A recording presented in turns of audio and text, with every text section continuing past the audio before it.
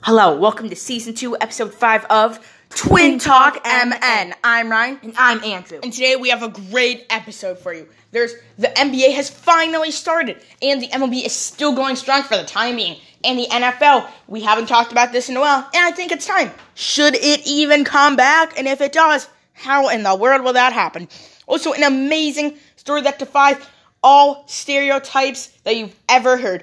And a birthday of a crazy person who maybe shouldn't be celebrated, but it's still pretty funny. Now, let's get started. We just saw the NBA come back last night. Andrew, what are your biggest takeaways from the games last night? Well, my biggest takeaways is that these 8 games before the playoffs are going to be amazing. And last night, both games came right down to the wire, with one team up by 2. In both games, the other team gives the ball to one of their best players. They take it down. They shoot a 3. They miss. But was the foul? No, it was not. That is how both games ended. One team losing by 2. Just a great game. The Lakers beat the Clippers by only 2 points, and the Jazz beat the Pelicans by only 2 points. And then the Jazz versus Pelicans, 5 players got over 20 points. And you might be guessing, it was probably at least Zion, Gobert, some other guys. But no, it was Brandon Ingram, Jrue Holiday, Jordan Clarkson, Mike Conley, and Donovan Mitchell. Neither Zion or Gobert got over 20 points. Zion, some people do think that he should be getting at least 20 points, but he only played about 15 minutes, so not really that surprising. But Gobert, he's not a huge points guy, but I don't know, for one of the best players, 20 points isn't that much. But someone on that list that I was not expecting to hear, and that I don't think anyone even knows who they are, is Jordan Clarkson. And off the bench, he got 23 points. And I just feel like if he is on the bench for the for the Jazz, I just feel like that could help them a ton. And when you have 2 starters and 1 guy on your bench scoring 20 points a game, that could really, really help you. Ryan, what is one huge takeaway you got out of the Lakers-Clippers game? Well, personally, I just have to feel like LeBron did not really do that amazingly. Don't get me wrong. He's still LeBron. He's still the king. But just on offense, it just didn't feel like the same LeBron that I've seen before. I don't know. It didn't really feel like I was really watching, as some people say, the best of all time. I feel like I was more just watching a guy that was pretty far past his prime and just not really that amazing. Yeah, I do agree LeBron didn't look great, but Anthony Davis, his sidekick, the power forward, was amazing. 34 points. And some people didn't even think that Anthony Davis would be playing tonight because he had an eye injury in camp.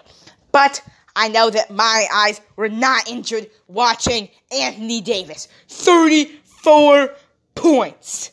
He was unstoppable. No one could stop him. Dunk after mid-range. And he even shot a couple of long balls. And oh yeah, those were good to watch. And Anthony Davis, I just feel like if he can continue this, we can get LeBron up to playing like LeBron again with 30 points, 40 points a game. That Lakers team could cruise into the finals. And a lot of people know that the main teams are the Lakers and the Clippers in the West to win it.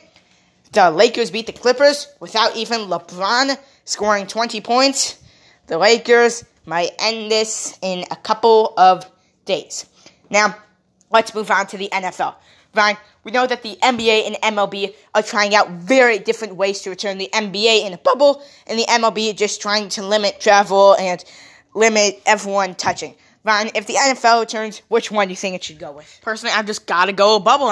They have to say that players will get the coronavirus. There are 5 offensive linemen, sometimes even 7, and 4 to 6 defensive linemen, all standing there breathing hard, and they're there for probably 15 seconds per time. And that time is happening, and that happens every single play, but just switching per team. And I'd say that has to happen maybe 150 times per game. So 150 times, there are 6 people all within, say, a good 10 feet, all breathing extremely hard. I feel like you just gotta give that up. And also in the MLB, the teams are pretty small. And in the NBA, the teams are even smaller. But in the NFL, on the field per time, there's like 14 people. And on the bench, there's maybe 40 people. That's like 50 people to 60 people on the bench. And there are 30 teams. That's like 200 people in all.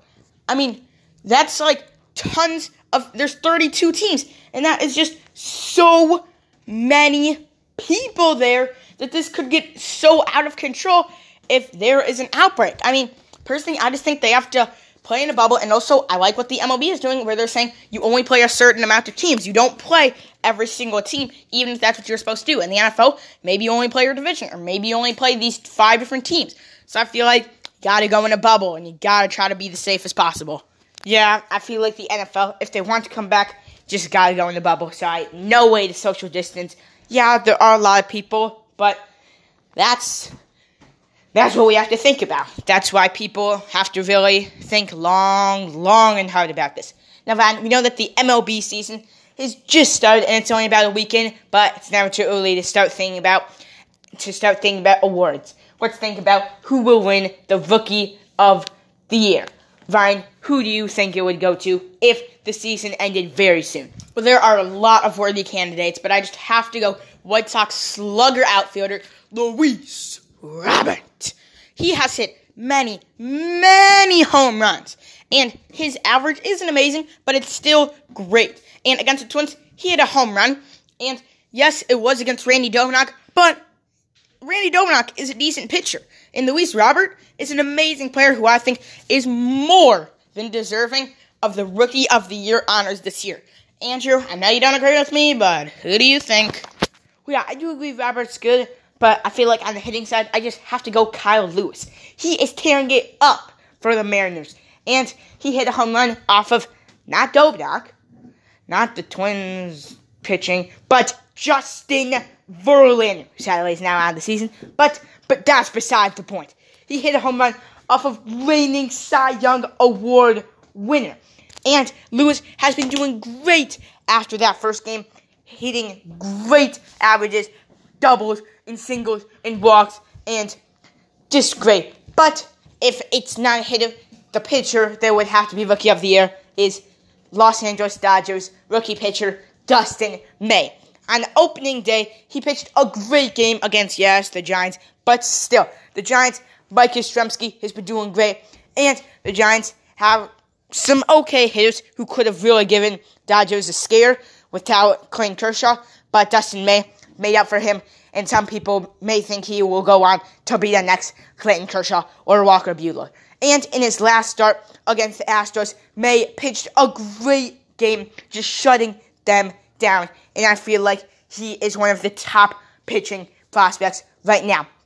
Now, still on the topic of the MLB, the Twins last night had a heartbreaking loss to the Indians, where, no, it didn't come down to the wire, but there was only one ball of offense yesterday, the Francisco Lindor 2-run home run very early in the game. And that was all it took for the Twins to get the loss. Twins couldn't put up another run that game, and neither could the Indians. Jose Barrios pitched a great game, only giving up 2 runs, but it's nothing compared to the Indians' ace, Shane Bieber, who went 8 innings, 14 strikeouts. 14! That's just like, it's just like unfair that he hits the pitch. There are just no words. He is just so good. So sorry, Twins. Hopefully we get it done tonight against Indians' second pitcher, Mike Clevenger. Twins are throwing on the hill tonight. Randy Dobnak. Hopefully that's a good game. And again, go Twinkies. Now, here's Ryan with a great story about a great NFL player, but an even greater person at heart. Ryan. Yes. Well, when you think of a football player, and a really good one at that, you think of, this big, strong guy who's probably not very smart. Just went to parties all the time. Didn't really care about his family. Didn't really care about his friends. Didn't care about his teammates. All he wanted was the money. The money in the winning. And he really was not that smart. But all of that could not be farther from the truth with Pat Tillman. Pat Tillman is an amazing person at heart. He was born in California in 1976. In middle school, he took up football because of his fairly good strength and size for his age. He was the captain of his team in middle school, and in high school, he played catcher on the baseball team. Though, pretty quickly, he decided to stick with football. He was always an amazing person. He always put others' needs before his own. He also loved his family very much and had a special connection with all of them. He was always risking everything for them. In college, he played linebacker at Arizona State University. In 1997, he was voted the best player at his position in his division. He was extremely smart and posted a very, very impressive GPA for an athlete and won even some awards for his solid grades. He declared for the 1998 NFL Draft and was selected by the Arizona Cardinals with the 226th pick in the draft, which is in the middle of the very last round of the draft, which is the 7th round. Even though he wasn't looking to be very good or good at all, Tillman quickly climbed to one of the most elite defenders in the entire league. And I think in his second season, he was offered a ton of money. But he would leave his team and go to a much better team. But he turned it down. He stayed loyal to the Arizona Cardinals, even though they're paying him less money. Because that was his team, his town, his city. He wasn't going to sell them out just for more money. He didn't play football for the money. He played it for the town, for the fans, and because he just loved the game. I know, sounds like a great person, right? In 2000, Tillman made the All-Star team for the NFL, which is in the NFL called the Pro Bowl, and it was amazing that year. And in the offseason of 2002, he was offered a very, very long contract with the Cardinals for tons of money, for I think $3.6 million. But if you remember what was happening in June or July of 2002, it was just 8 short months after the September 11th attacks on the country that Tillman loved so dearly. And he knew that when his country was in danger, he could not just sit around and play football. He knew that he had to fight for the country that he loved so much. So him and his brother both decided to declare for the U.S. Army. And after long and hard training, in 2004, they were both deployed to Afghanistan to watch over some troops and just make sure that all things were okay. And there wasn't supposed to be any real danger. But sadly, when one of their fellow army men thought he heard gunshots, he started firing his gun rapidly, very carelessly, and sadly killed Tillman. It was very, very sad what happened to Tillman. And after his family was notified, they were very sad because Tillman was an amazing person on and off the field. He is known as one of the best professional athletes of all time off the field, being extremely smart, caring, and loyal to everyone. He wasn't like most other people. He cared about his education. He cared about his family and friends. He cared about his country. He stayed loyal to everyone he met. And he was just taken too soon. Tillman was a great person who could have done so many amazing things, but just never got the chance. Tillman will always be remembered as a fallen hero who will be loved by everyone. Now here's Andrew with the birthday of the day, one of the craziest human beings of all time. Andrew? Thanks, Ryan. Today, July 31st, is the birthday of the Mavericks owner. You probably don't know him, but you will after I tell you this hilarious story. His name is Mark Cuban. And most owners of almost every sport are millionaires. But millionaires is an understatement. Mark Cuban is a billionaire. He is so rich, one of the richest person in the world and of all time. He has so much money, and sometimes it goes to his head. Cuban has done some really crazy things and is known for always wanting attention, but nothing tops his stunt on April 1st, 2003. Yep, April 1st, April Fool's Day, which is kind of like every day for Cuban, but this day he really went all out.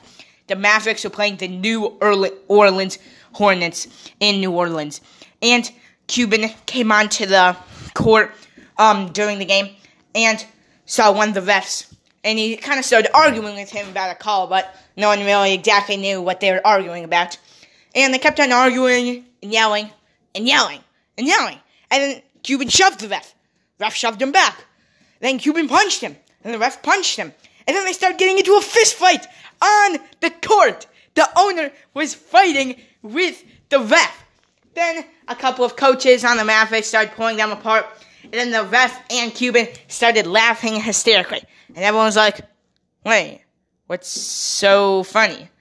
And then apparently, Cuban had paid this actor to play a referee, start fighting with him in the middle of the game, and then lose to him, and then let people pull them apart.